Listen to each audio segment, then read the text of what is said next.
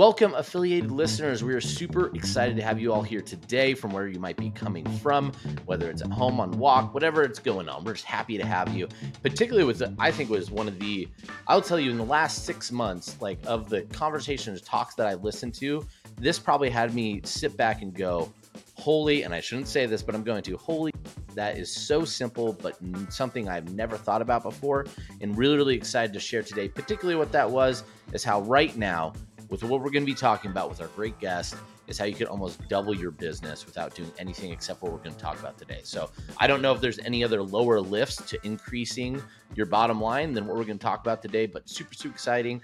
And we have Chad Durfee here today. Chad, how are you doing? Doing excellent. Thank you so much for having me on the podcast. Yeah. And for those of you that aren't actually watching the podcast, I'm going to actually tell you first, pause, stop. Go to YouTube, watch on YouTube, because you just need to see Chad's backdrop here. His whole setup is too legit to just listen to. You got to see, it's fantastic. But Chad is telling people we are going to be talking today about what you really do and how the services you provide and really the value you provide to companies and individuals, which does come down to almost that thing that I heard from you say, which is how to double your business, specifically with referrals, which I know is a word that a lot of us hear. You obviously know a ton about it. But a lot of people hear about referrals. And when we think about referrals, I think commonly, I know when I think about referrals, I think like a life insurance agent or, a barber or something like that, something in the service industry. I'm like, yeah, I guess they get referrals. But I didn't necessarily think about what it means to our business until you started talking. I was like, holy cow, this is massively important for people to hear about. So before we jump into that piece, though, I'd love to get a little back history about how you kind of got into the business, where you kind of found this mastery around referrals, and kind of what brought you to being here today. Yep, let me get to that real quick. But first, I want to set context before anybody jumps off because they heard the word referrals and they think like, ooh, I know what that is. I'm good. Right? We're not talking about referrals like your mom and dad or grandma, grandpa talked about them. Like this isn't the old world referrals. This is, they're boring. They're ineffective. They don't scale. This is totally new. So we're going to jump into that in a second. But for those of you that think you know what we're going to talk about, I advise you to stay on board. So my name is Chad Durfee. I own Referral Wave. I've been in the high ticket sales industry for 20 plus years, everything from car sales, which is where I cut my teeth, to real estate, to, high end banking, to mortgages and brokering, and now in the coaching consulting agency space. So I've been in most areas with it and seen the old way of referrals. My educational background is in behavioral and social psychology. And so everything that I've ever done in my sales experience has been based in that, right? And so, every industry that I've been in, I've built very quickly and been one of the top in that industry. And it's always been through referral systems and using the same pillars that I now teach, that are actually based in peer-reviewed human psychology, right? So, but that's kind of my background. Fell into the coaching consulting agency space by accident. I actually used to teach this to high-end mortgage companies, to Fortune 500 companies. And my wife, who was an online high-ticket fitness coach, asked me to help her build out her system maybe 3 years ago. And so I helped her build her system, and she quadrupled her business with it in like 4 months. And I was like, oh, wow. And so she referred me to her business coach, who was like, how are you doing this? And we did a similar thing to him.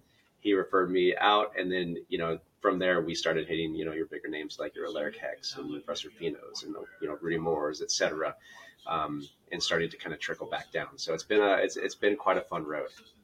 Dude, that's awesome. What an interesting way to be like, I'm going to help my wife out with this. This seems like it'd be good. And it's like explodes into a whole business. So I'm going to take a weird derailment. And this is just because we have a podcast thing. I'm just super curious about this. So especially since I love that you cut your teeth in car sales. Like I think more people should try and cut their teeth in car sales. I think it's definitely, you can learn a lot about how to actually sell in a relational way, right? I think a lot of people think it's like pitching features. I'm like, no. It's understanding people and making fits. So, but this is totally random. I'm just super curious what your thoughts are, because I don't know if you saw, I think it was a couple months ago or like within the last 60 days, the Ford CEO came out and said he wants to get rid of, dealerships. The dealership model is dead, and just wants to eliminate it. So as somebody that got their teeth cut in that, I find it really interesting, especially since nothing's worse to me than a bad car salesman. Not even if they're pitchy, they're just not doing anything. So I've been very frustrated with the car buying experience. So I was kind of interested in that, but I also like, oh, it sucks that we cut away a great sales kind of training place. So I don't know if you heard that, but I was just curious what your thoughts would be. Yeah, it's a good question. I did hear that, and it's a double edged sword, right? Like they're looking to cut costs and get rid of all the commissions and salespeople that they don't think are necessary. And for a lot of people, it's not, right? It's become a transactional experience.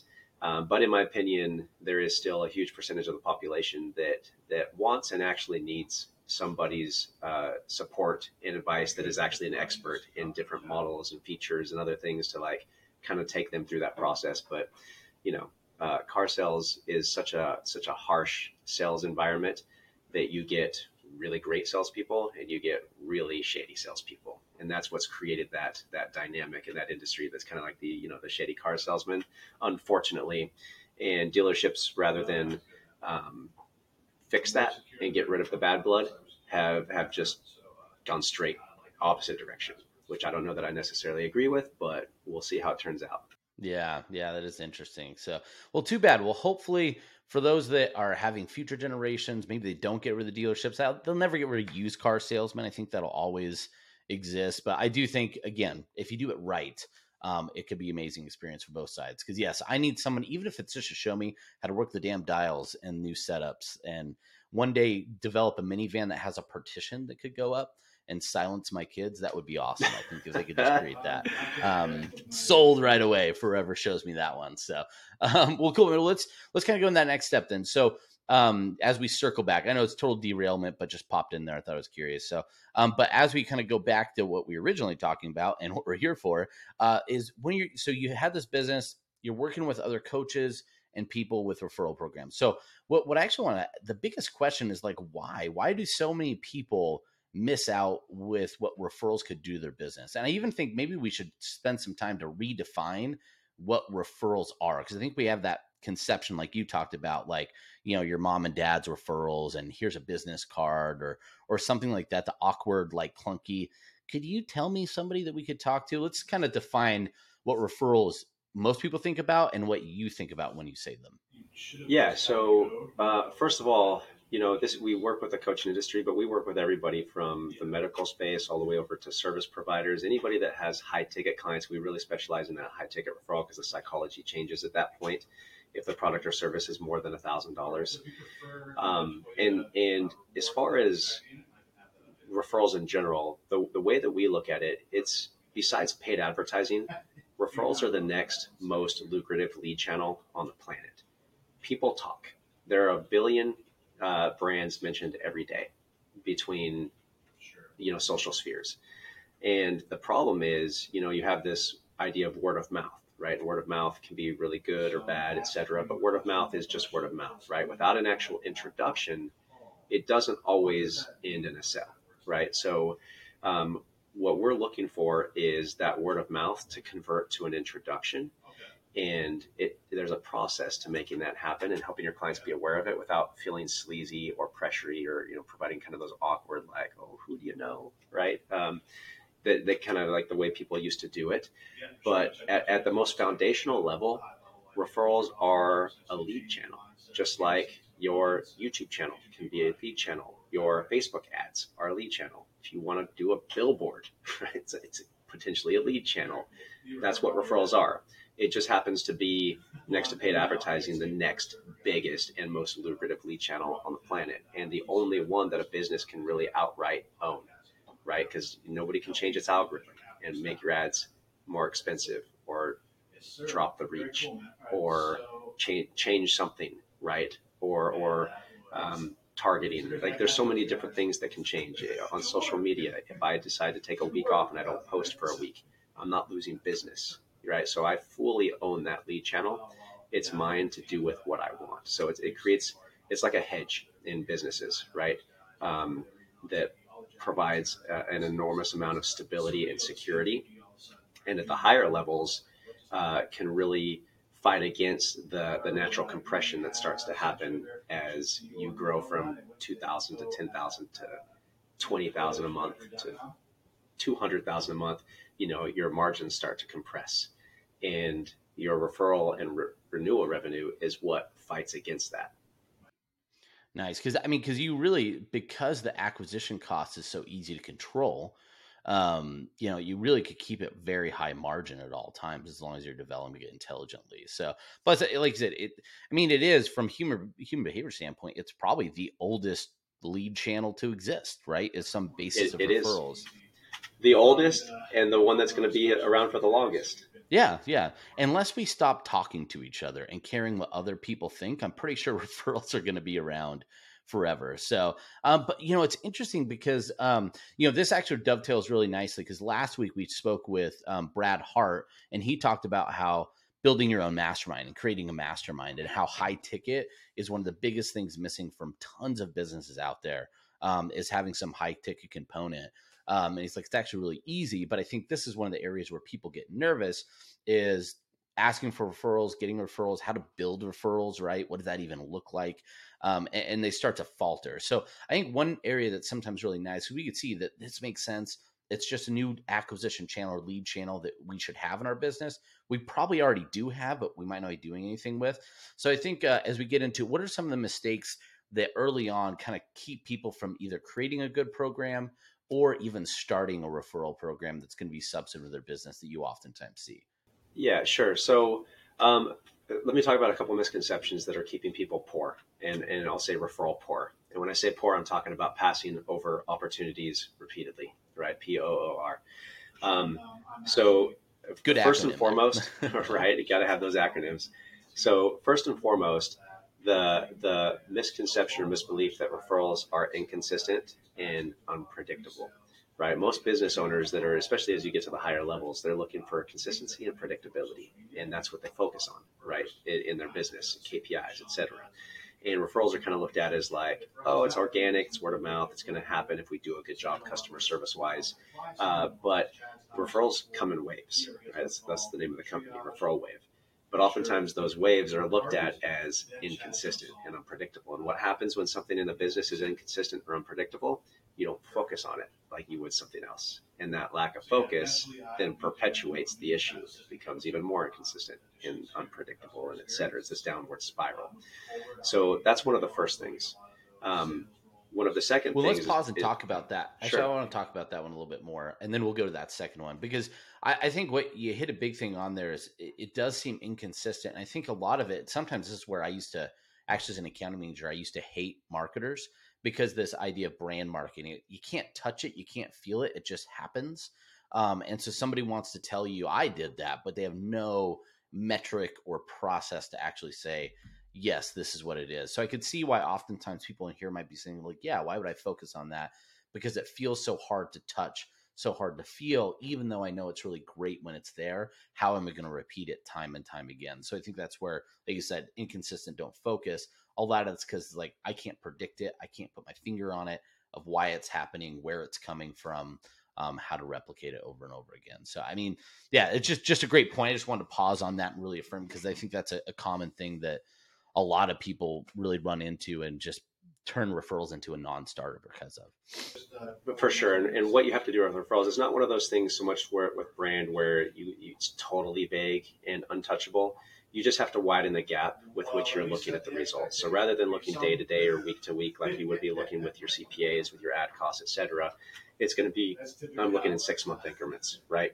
What do we do the last 6 months versus the coming 6 months versus that 6 months? Now, it doesn't mean that you still don't have KPIs. Like when we work with our clients, we still have KPIs. The KPIs are just more action items than results, right? So there's a certain amount of, forms that need to be filled out. So if 9 out of every 10 of your clients do this thing, that's the KPI we're looking for. And if 70% of your clients do this next step, that's the KPI we're looking for. And as long as these action items are being hit along the way, we know that the result is going to continue to perpetuate in the future. So the problem is most people don't know what those action items are. And so there's nowhere to start other than to be like, hey, who do you know? Kind of like halfway through or at the end. And it just creates those icky feelings because nobody knows what they're doing. So rather than feel that, they just avoid it altogether. Yeah. Yeah. I think sometimes asking like referrals like that, I don't know for any Office fans out there, I don't know if you're an Office fan, but there's a scene where Pam is trying to get money for their wedding. So she just starts asking people around the office for money. And then where Kevin comes up and like, she's like, well, you could just give us a check. He's like, you want me to give you money, like, and he's super uncomfortable. I was like, I think that's how people feel about referrals oftentimes, because of just what you described. They don't really know what anything means. So they feel like they're asking somebody for like the naming rights to their firstborn. It's something that's so much more than it really is. And it creates a lot of anxiety around that. So, we'll circle back to those metrics and those kind of checkpoints. I do think that's a really powerful thing, and we want to get to that. But first, let's do the second kind of misconception you commonly see when it comes to referrals. Yeah. So, well, and just to kind of put the nail in the wood a little bit there. I don't even think that's a term, but I just made it up. Yeah, nail, coffin, wood, whatever. I didn't want to call it a coffin because it didn't really seem like relevant, but also those awkward feelings, like, you know, like you're saying, like asking for my firstborn child or whatever. Most of that comes from not having a warm up process, right? Like it's almost like ambushing clients with a referral request at some point without actually having a process in place that normalizes referrals from the client's perspective, and actually makes it feel organic and easy for them, so that by the time you even ask, if you ever even have to, they're already expecting it and have people in mind, right? So that warm-up process that we'll talk about in a little bit is one of the key pieces to making referrals feel really good, not just for yourself, but for your clients, right? Because over 90% of referral opportunities are missed in the first 2 weeks of signing a new client, because they're missing the warm-up, right? What I call priming. And so we could talk about that in a little bit, but, you know, happy to jump into another big misconception if you want. Yeah, let's go to the misconception. We'll come back to that because, yeah, I'm super excited to kind of talk about what we'll define as that honeymoon period and why it's so valuable to be having that conversation. So that'll be good to circle back on. Yeah. So first one, obviously the inconsistency and unpredictability of referrals is what keeps most people from focusing on referrals, right? They don't see it as a priority because they don't understand what they're actually missing out on. We actually have a calculator that we show them. We can look at their active clients, how many they currently have, how many they're bringing on average a month, and their LTV. And we can tell them very accurately how much additional revenue is available for them through this lead acquisition channel of referrals if they had the system in place. So that's something for another time. Misconception number 2 is this. If my clients are happy and satisfied and getting results, they're going to naturally refer me more often. And there is zero statistical correlation between happy, satisfied clients and referring clients, right? So the people that are getting referrals, and a lot of people are like, oh, I'm good, I already get referrals, don't understand that the referrals they're getting, they could double, triple, 10x down on and get even more if they had a system in place to bridge the gap between happy, satisfied and referring. Yeah, that's really interesting. Yeah, they did a study in 2017 called the Anatomy of the Referral. Anatomy of the Referral. They did that is the biggest study on referrals ever, and they did it in the financial sector, right, with wealth advisors, financial advisors. And they followed 5 different companies over 2 years and basically just looked at every single aspect of referrals, right? This was important for me because everything I do is peer reviewed. It's research backed. It has to be, because that's the only thing that doesn't change is our actual psychology as human beings. That hasn't changed for thousands of years. Yeah, you keep hoping it does sometimes, but I mean, there's little pieces, right? There's little pieces that will shift here and there, but like at a fundamental level, our flight, fighter, or flight, I guess you could say fight, fright, flight turns into like, procrastinate, resist, and, you explain why I didn't do it, right? To justify it would be. So we just have different terms for those things, but the psychology isn't changing.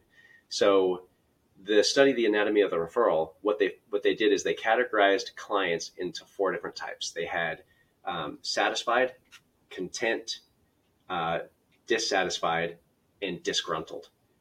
And I'm sorry, it was engaged, satisfied, content, disgruntled. So engaged, satisfied, content, disgruntled. And what they found was the disgruntled category. So the engaged category referred the most, like 99% of those people referred. The disgruntled category referred more than satisfied and content combined. What? Yeah, right. Wow. And so on the outset, you're like, okay, that doesn't make any sense. That's not logical. Here's where it gets logical. What they found was the clients who identified as disgruntled typically complained. They gave a bad review. They reached out. Something was going on. They wanted to be heard. And the company would then give extra attention and say, wow, I'm really sorry this happened, or this wasn't supposed to go this way. How can we make it right? And they went above and beyond to make it right, which then engaged the client, made them feel heard and understood and taken care of. And then they would, they became raving fans, right? They would then refer. The satisfied and content categories, it was a transaction for them. There was no relationship, there was no engagement. You were simply a transaction. And I think what happens in most businesses is we just assume that our clients who are happy and satisfied, who got the result that we promised them they would get, that was an expectation they came in with, right? So that the whole idea of like over deliver, right? Surprise and delight, there's real merit to that because, in the marketing space, to get a client is difficult. You kind of have to promise the world. You have to have an irresistible offer. It has to be amazing, right? And then what happens is we bring these clients in under this amazing irresistible offer and never reset expectations once they're in the doors. And so if they don't get this amazing irresistible result, they're dissatisfied or they're just content. And even if they do get this amazing irresistible result, they're satisfied. They're not really engaged, right? You didn't give yourself any space to over deliver.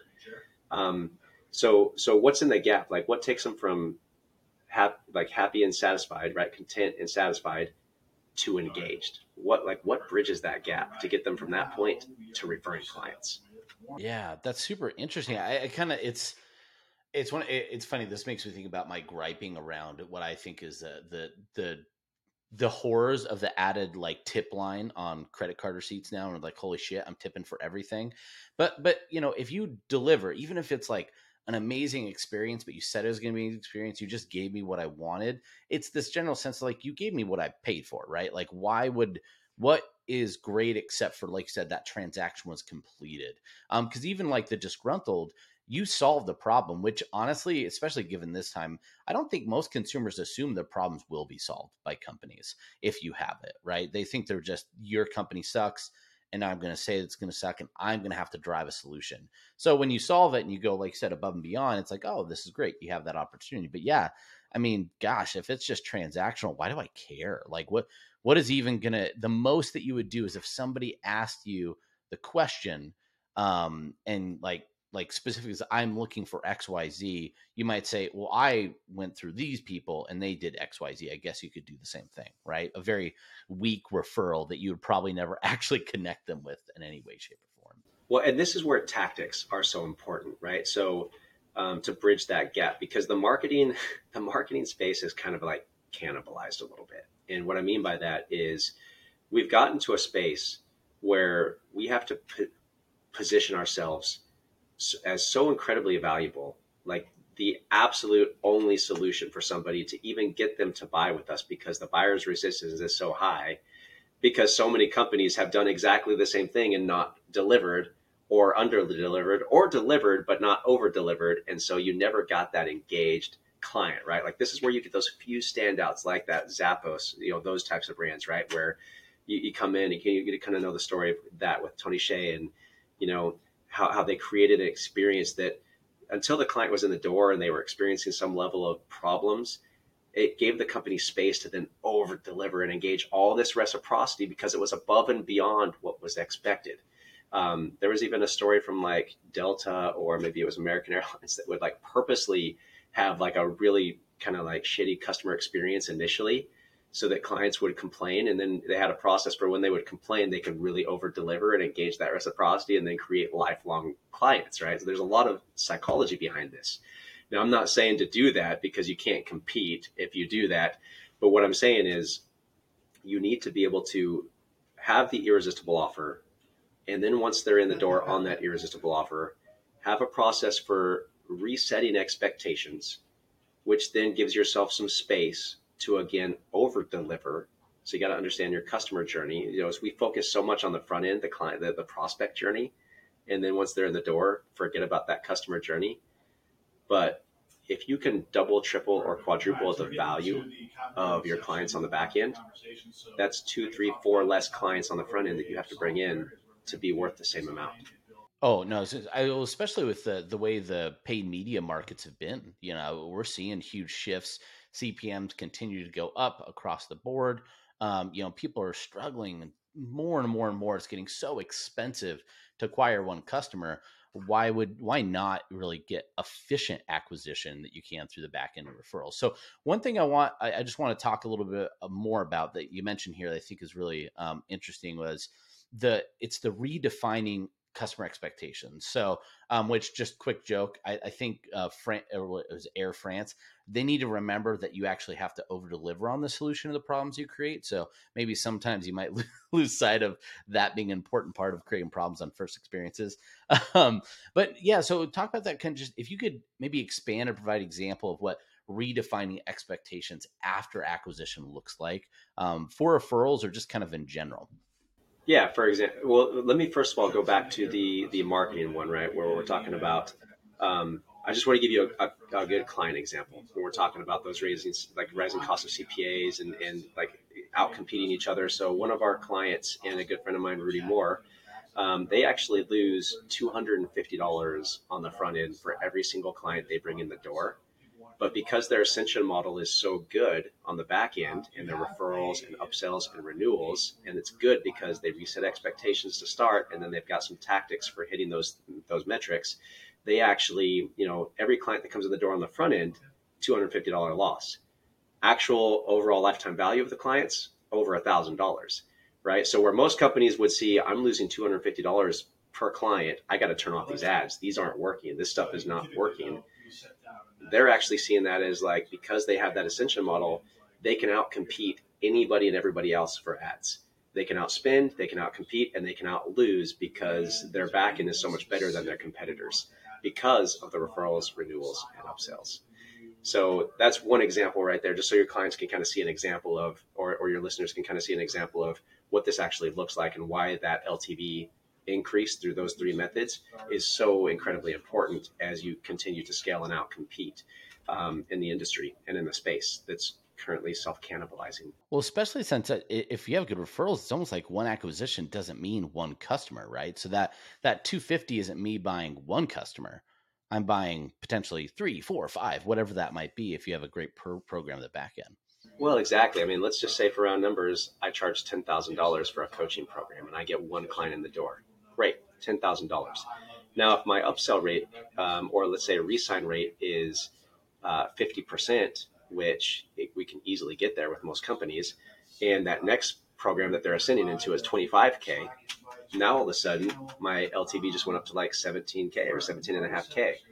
And then if that client refers me another person who enrolls, now all of a sudden I just shot up to like 25K for my LTV. And right, and then if I've got other things like other little things that they can cross sell, upsell, etc., now I'm at 30K. And so, you can see how quickly, that one, when I look at a client coming in the door, I'm not looking at 10K. Like every client that comes in the door for me is easily worth over 25K, right? So I'm not looking at this front end, I'm looking at this back end, and then I can make all my marketing, I guess, expenses, like the amount that I'm willing to spend to acquire a new client, now all of a sudden goes way up, right? Because I know what that's actually going to look like on the back end. So the way that I look at spending money to acquire clients is a lot different than a lot of other businesses will look to acquire clients and how they're willing to spend money. Yeah, because you have that high margin profitability baked in the back end. You know what's going to happen when they come in, and just I mean that's huge, right? We talk on this podcast all the time about LTV, really knowing your LTV and high LTV. It just really empowers front end acquisition, and so many people just focus on the front end and they're like, I got it. It's like a dog finally catching its own tail, and they don't know what to do once it's there. But it's like, no. If you don't have the back end, if you haven't figured out that back end, it's really, really challenging to acquire and be competitive through acquisition without just really over promising, which continues to create a problem, right? So now I'm making these claims I know I'm not going to fit in on, and I'm stuck in the leaky bucket life cycle where I just have to constantly acquire. I have to constantly be more aggressive, especially if you want to have a brand for your company. Boy, is that going to be challenging because you're the brand of broken promises at that point, because you just have to escalate to meet your acquisition standards since your back end isn't good enough. Both, potentially are, I would say, short life cycles of brands if you're in those spots, unless you're Comcast, and then you could just be terrible forever because people can't seem to get rid of you, even Right. if they try. Or you're the DMV. Yeah, You're owned by the government, right? But for the rest of us, it's a big problem. So, well, that's, I mean, huge, really, really telling stats. And so I think one of the things kind of transitioning that, now we know that this is a huge opportunity. We know that lots of people probably have misconceptions, which is why they haven't focused on this. And so I think the next step would be, okay, what now? What's kind of the, obviously outside just, hey, talk to Chad, he'll fix it all for you. But like right now today, if someone was looking and evaluating ways that they could improve, just quickly improve a referral program, or even have one to begin with, what are the first steps they should start taking? Yeah. So first step is, how can you engage reciprocity as quickly as possible, bringing a client in the door? That onboarding experience that people go through, that's the real first impression that they have with you as a new client. They have a first impression with you as a brand, as a company, as a service or product provider. But once they're in the door and they've actually swiped the credit card, that's what we call an ether spike point. That's a point in your customer journey now where there's naturally more emotion than at other times. And we know that emotion creates memory. The higher the emotion, the deeper the memory. And if it's positive emotion, then that's a great memory. And if it's negative emotion, that's not a great memory, right? So how do we engage reciprocity when the clients come in the door? There's some really simple ways to do that, right? Have a very defined, supportive onboarding experience.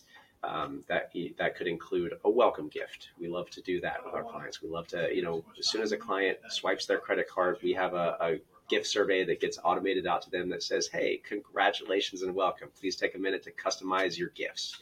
And immediately they just paid whatever amount they paid, and they're like, oh, I get gifts. That's really cool. So they're taking a second to customize the gifts. Now, inside that survey, we also have some strategic soft referral questions that are very like low level compliance that also get them excited, right? Like the first question on the survey is, hey, let's take a moment to customize your welcome gift, program gifts, and future referral rewards, right? And then they start, going through and answering some questions on the survey. But we're engaging reciprocity, which is social currency, right? So now that reciprocity is engaged, resistance is down a little bit, which is good. And real fast, I just wanted to define something because I know what you're talking about. For those of you who don't know, when Chad's mentioning reciprocity, that's the idea that I give somebody something and we're already at a deficit to feel that, that person now feels the need to reciprocate or give something back. So when you have a state of a gift, even though they purchased something from you, but now you're giving an over delivery of here's something free, or if maybe we're booking a call before they even swipe the card, whatever it might be, but here's the free whatever. That's putting them at, like you said, a social equity deficit that they naturally feel inclined to true up, which is key when you're going to be asking for a referral, because it's almost like here's the path to make up for the t-shirt that I just gave you, or whatever that might be. Exactly. And t-shirts, I would stay away from, but here's a good example of how this works. So we have a podcast client who, as part of their sales call, they would let the client know, like, hey, we're going to do this, here's the outcomes, here's what's included, we're going to give you a podcast mic, we're going to give you the setup, we're going to do all these things. And then once the client signed, they would then mail them the podcast mic that would show up at their door with a nice little note. They would do all these other things. And what we did when we went in there to engage reciprocity and over deliver, right? This is one of those things you want to engage reciprocity before you reset expectations, because that feeling of reciprocity or like dropping that resistance now allows you the space to reset expectations a little bit and have them be more patient and open and cool with it, versus like, oh, bait and switch. You don't want to have that feeling at all. So what we did was we just said, hey, don't tell them they're going to get a podcast mic. Like, just take that out of your sales offer. Like, nobody's going to buy or not buy your program because you're giving them a $200 mic. That's not like, it's a $10K program. Nobody's going to say yes or no because of that one little mic. So let's take that out. And then what we did is we had it show up unexpectedly within the week of them purchasing as like hey, we're so excited to have you on board. So excited, in fact, that we wanted to get you one of the best mics in the industry and start you off with a bang. And this is just a nice little gift from us to say, we love you and we're here with you. Right now, all of a sudden the client's like, oh, wow, that's super cool that they did that. I was not expecting that. And they got a new podcast mic, right? And it didn't cost the company more money. All we did is we changed the placement of where that got sent out from like a couple days difference. And then we just changed the language and how we got it out there, which then made the client feel like, oh, this is really cool. I feel really taken care of. So by the time they got to the onboarding call with them, they were able to then, say, hey, listen, I know that we talked about XYZ when you came in on the sales call. That is totally available for you. But I want to, set context and really set expectations so that as we move through this process, kind of what's coming up, right? So 20% of our clients will have these amazing results, right? And 60% will be here, but eventually they'll get here, right? Just got to be patient and trust the process. And then maybe 5% won't get it, and that's where our guarantee comes in, right? So it allows them to reset so the ad was like, look at all of our clients that are getting these crazy results. Come in the door. Here's the gift. Engage reciprocity. Let's reset expectation. Hey, like 20% of our clients get this right off the bat, but don't expect it right off the bat. It might take some time. It might take a buildup. So be patient with us and follow through and trust the process. So they're able to reset that expectation now so that when the client comes in, the last thing on their mind isn't this ad that they saw that's like, this is the result I'm going to get and this is what I paid for. So I expect this. It's now, oh, I want that, but I understand that this might take some time. And if it doesn't happen right away, I can keep working at it and you're going to be with me. And so if it doesn't happen right away, there's not now a client that's like, dissatisfied. That is super good. That's, I think, where you get those content people like, hey, they gave it to me, but it didn't really do everything I thought it would, right? Or, hey, I bought it, I spent this. And I think because some people might even not complain in that scenario, right? They might just think, oh, another bad agency, another bad course, right? Just chalk it up the next time. Maybe I just won't buy one of those again. Like they won't refund or anything else because they felt not that they were duped, but it was their fault for being, buying something stupid or buying something that didn't meet their standards. That's super. I'm really like listening to this and now going like, oh, sorry. Right. I was just going to say, now sales resistance just went up a little bit. So on the next sales call they have with the next service provider, they're like, hey, I never make a decision on the spot. I need to take some time because I've been burned in the past. Right. Because somebody else created that for them. So the industry as a whole just understood this back end process and how to, really love on their clients in that first 2 weeks and over deliver, and just took a little bit of time to do that. Not only are they going to, with some tactics that we would put in place, get more referrals and renewals and upsells and just be more profitable in general, but it also is going to help the industry as a whole, right? And because the marketing space is great and marketers are amazing at making things feel irresistible, and people are just like, I want results now, because that's what's being marketed. So that's what they want.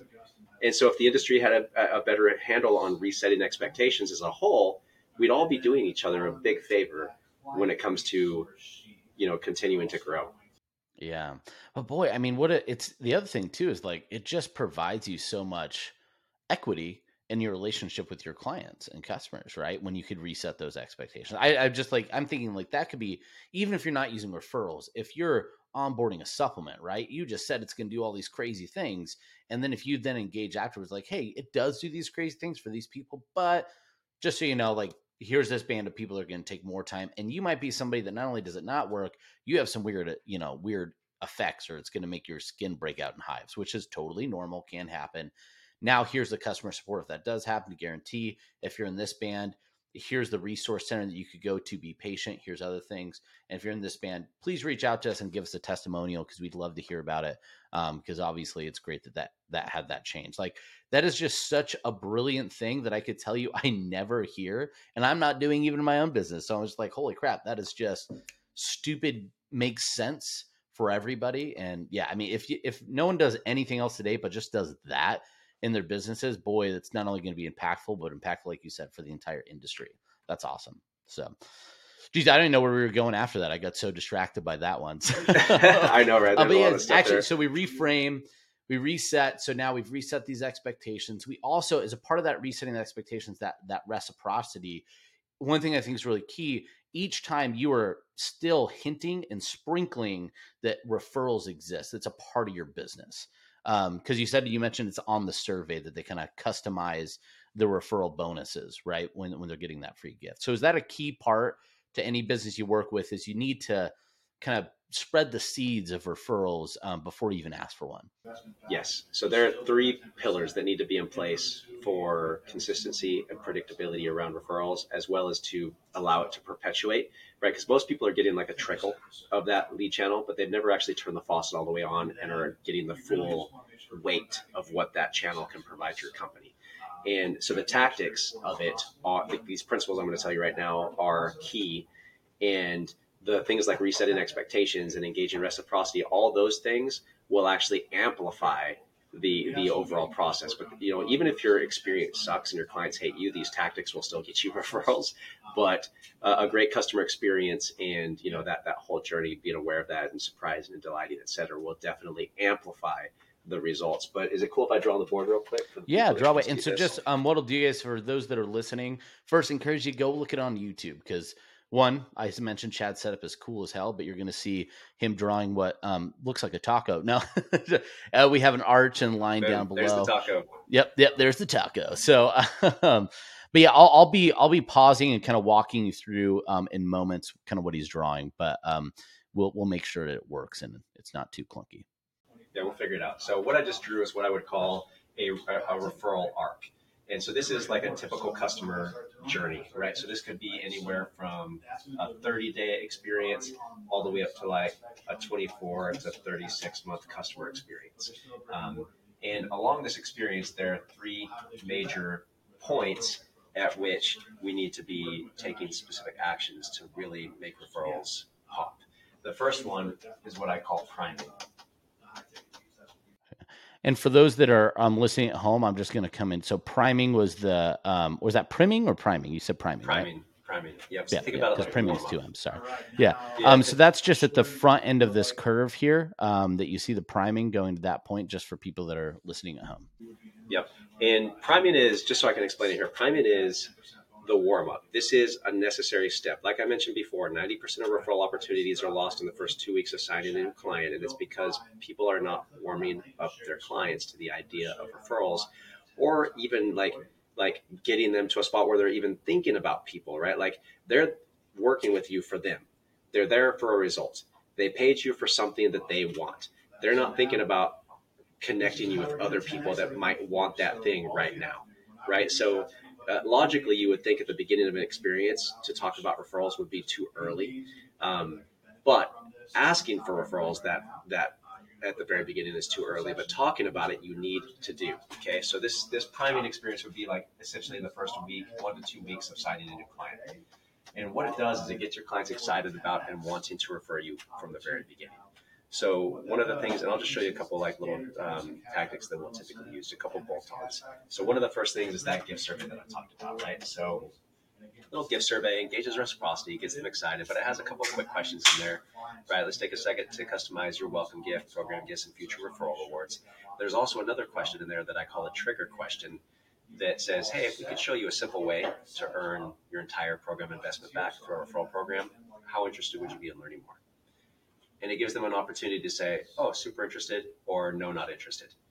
But even the people that are probably never going to refer you will typically say, super interested, tell me more, because they just paid a bunch of money. They just paid you money, and this is happening on day one. And so now they're like, oh, I'm interested. I mean, there might be an opportunity at some point down the road that I decide or somebody asks me, and I don't want to miss out on what this looks like.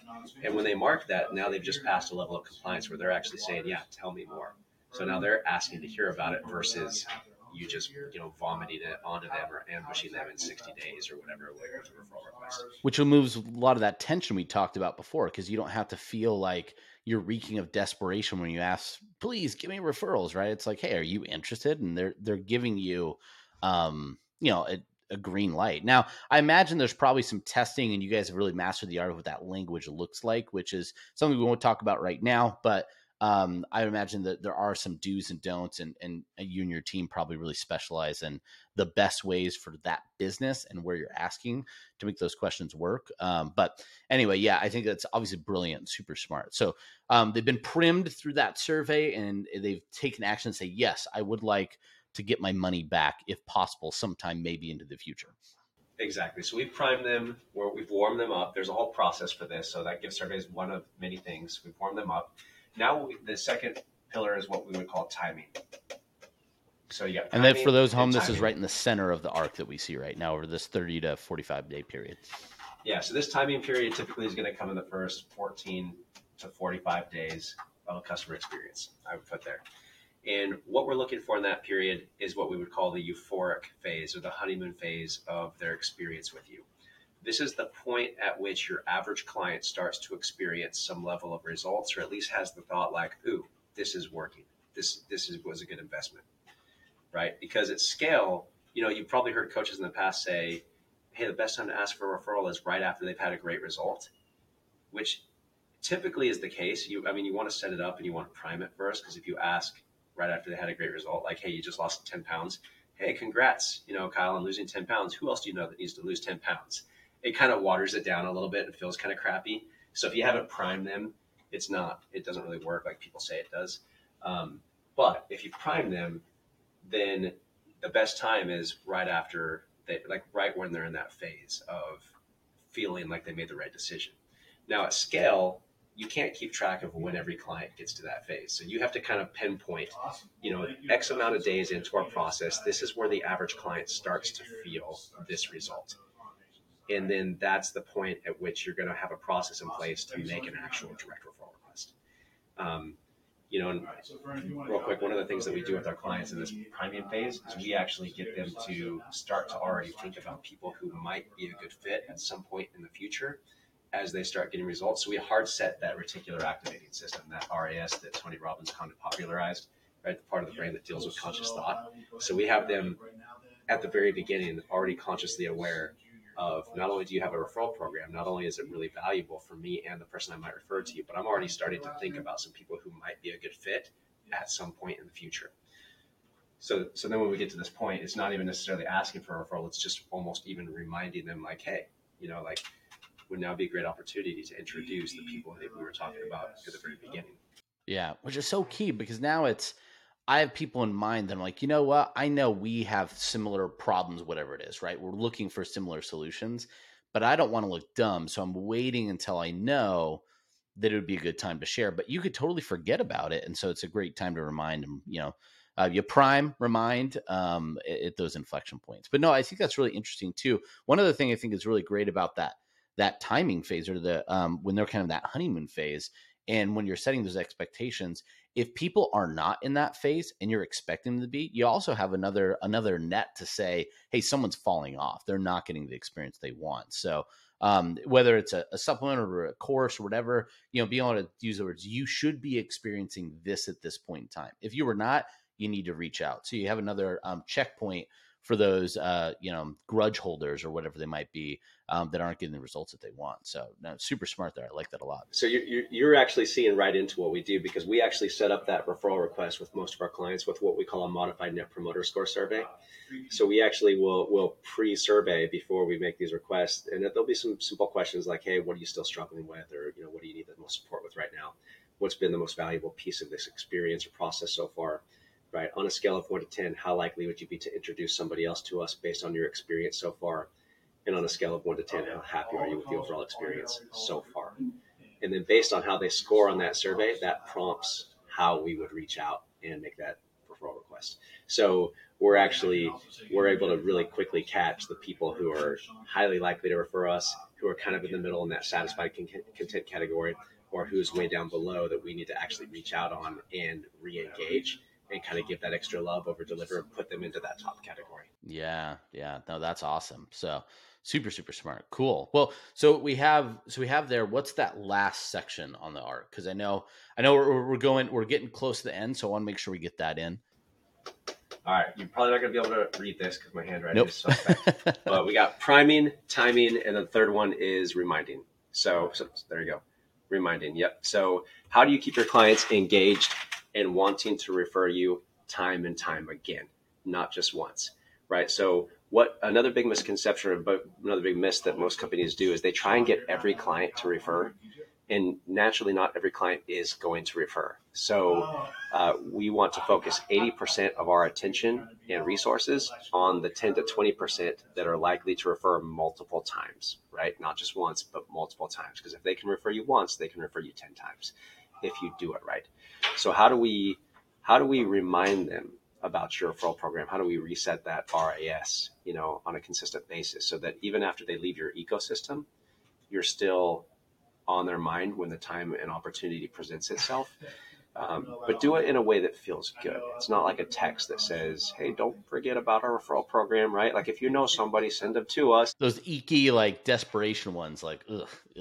Yeah, there's those, and then there's all other ones. There's just nothing sticky to it. It's like, okay, cool, good to know, and then it's out of sight, out of mind. Like, so there's got too easy. It's like they don't see it even really. It's there, they see it, and they don't see it, right? So there's a whole process to be able to consistently keep them engaged as well.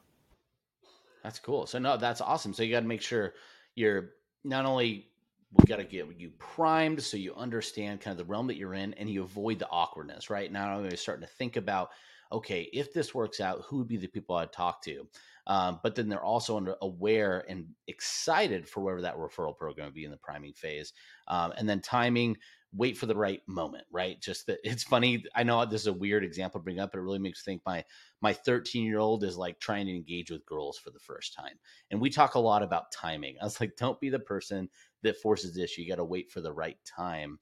But when you have that good emotional moment, right, make sure you strike while the iron's hot, so to speak. And then finally remind, which the big thing I'm getting out of the remind step is it should be a reminder for the people that have already shown that they're willing to refer and they're going to keep doing it. Because you're totally right. And I don't know why this makes me think of my insurance days, but when you find a good referral source, they are worth their weight in gold, right? Because if they're willing to refer to you once, twice, 3 times, do everything you can to keep them continuing to do it, especially if they're sending the right people your way.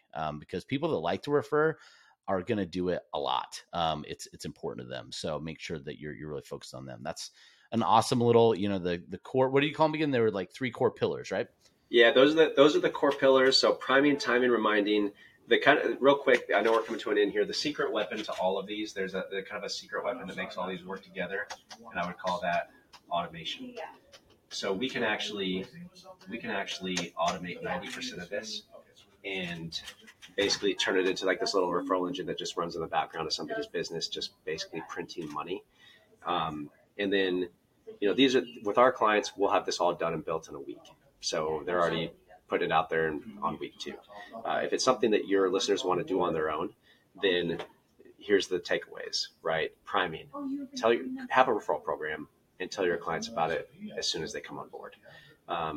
Understand your customer experience and where's that euphoric zone? Where's the first time that your average client starts to get results, and make a direct referral request. Nobody should ever come into your ecosystem and leave your ecosystem without at least one direct referral request, right? And then reminding, have an automation, have something put together that is valuable, that makes your clients want to refer you, or at least the ones that are your referral centers, has them engaged and continuing to refer you.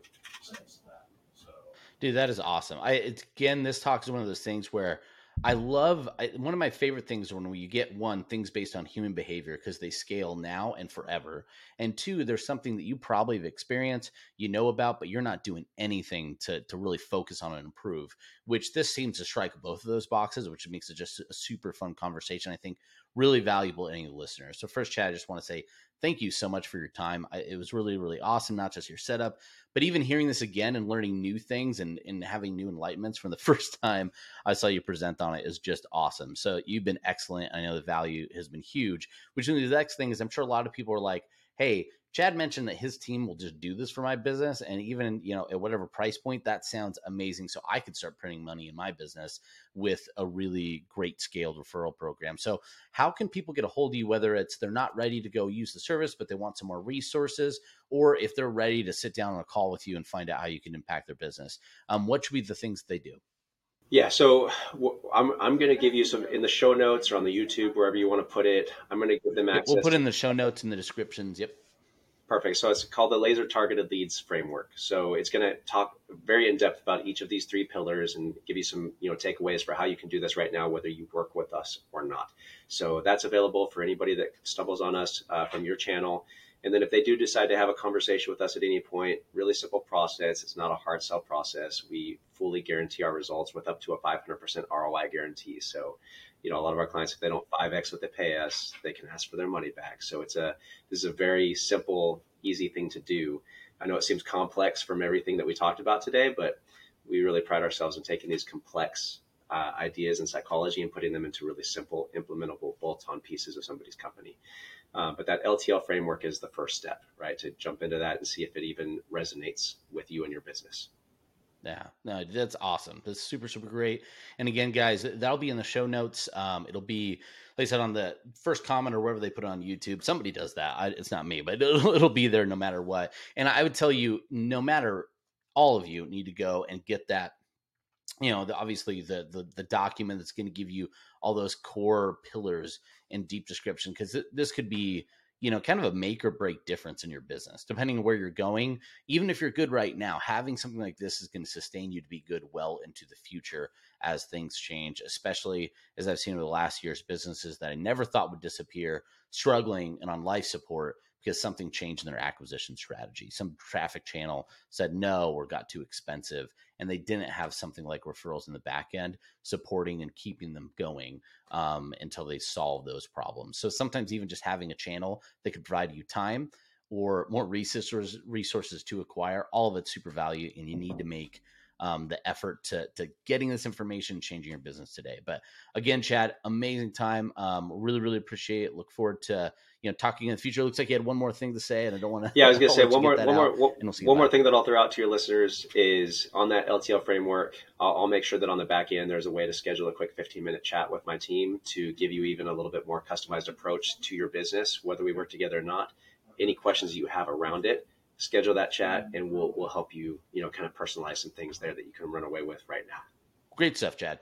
Again, thanks so much for the time. Everyone else, please rate, review, subscribe. Also, go download that, talk to Chad as much as you can. Anytime you see him talking again, make sure to listen because it's always great. And then last thing too, if there's anyone else you want us to be talking about, any other conversations you want to hear us having, please leave comments in the I can't talk right now. Leave those questions in the comments. We are always listening to those. We do pay attention when we have our meetings, when we find our next guest. You're directly impacting those. So again, thanks so much for the time. Everyone have a great one. Be safe out there. You have a great one too, Chad. Until next time. Thanks so much. Thank you.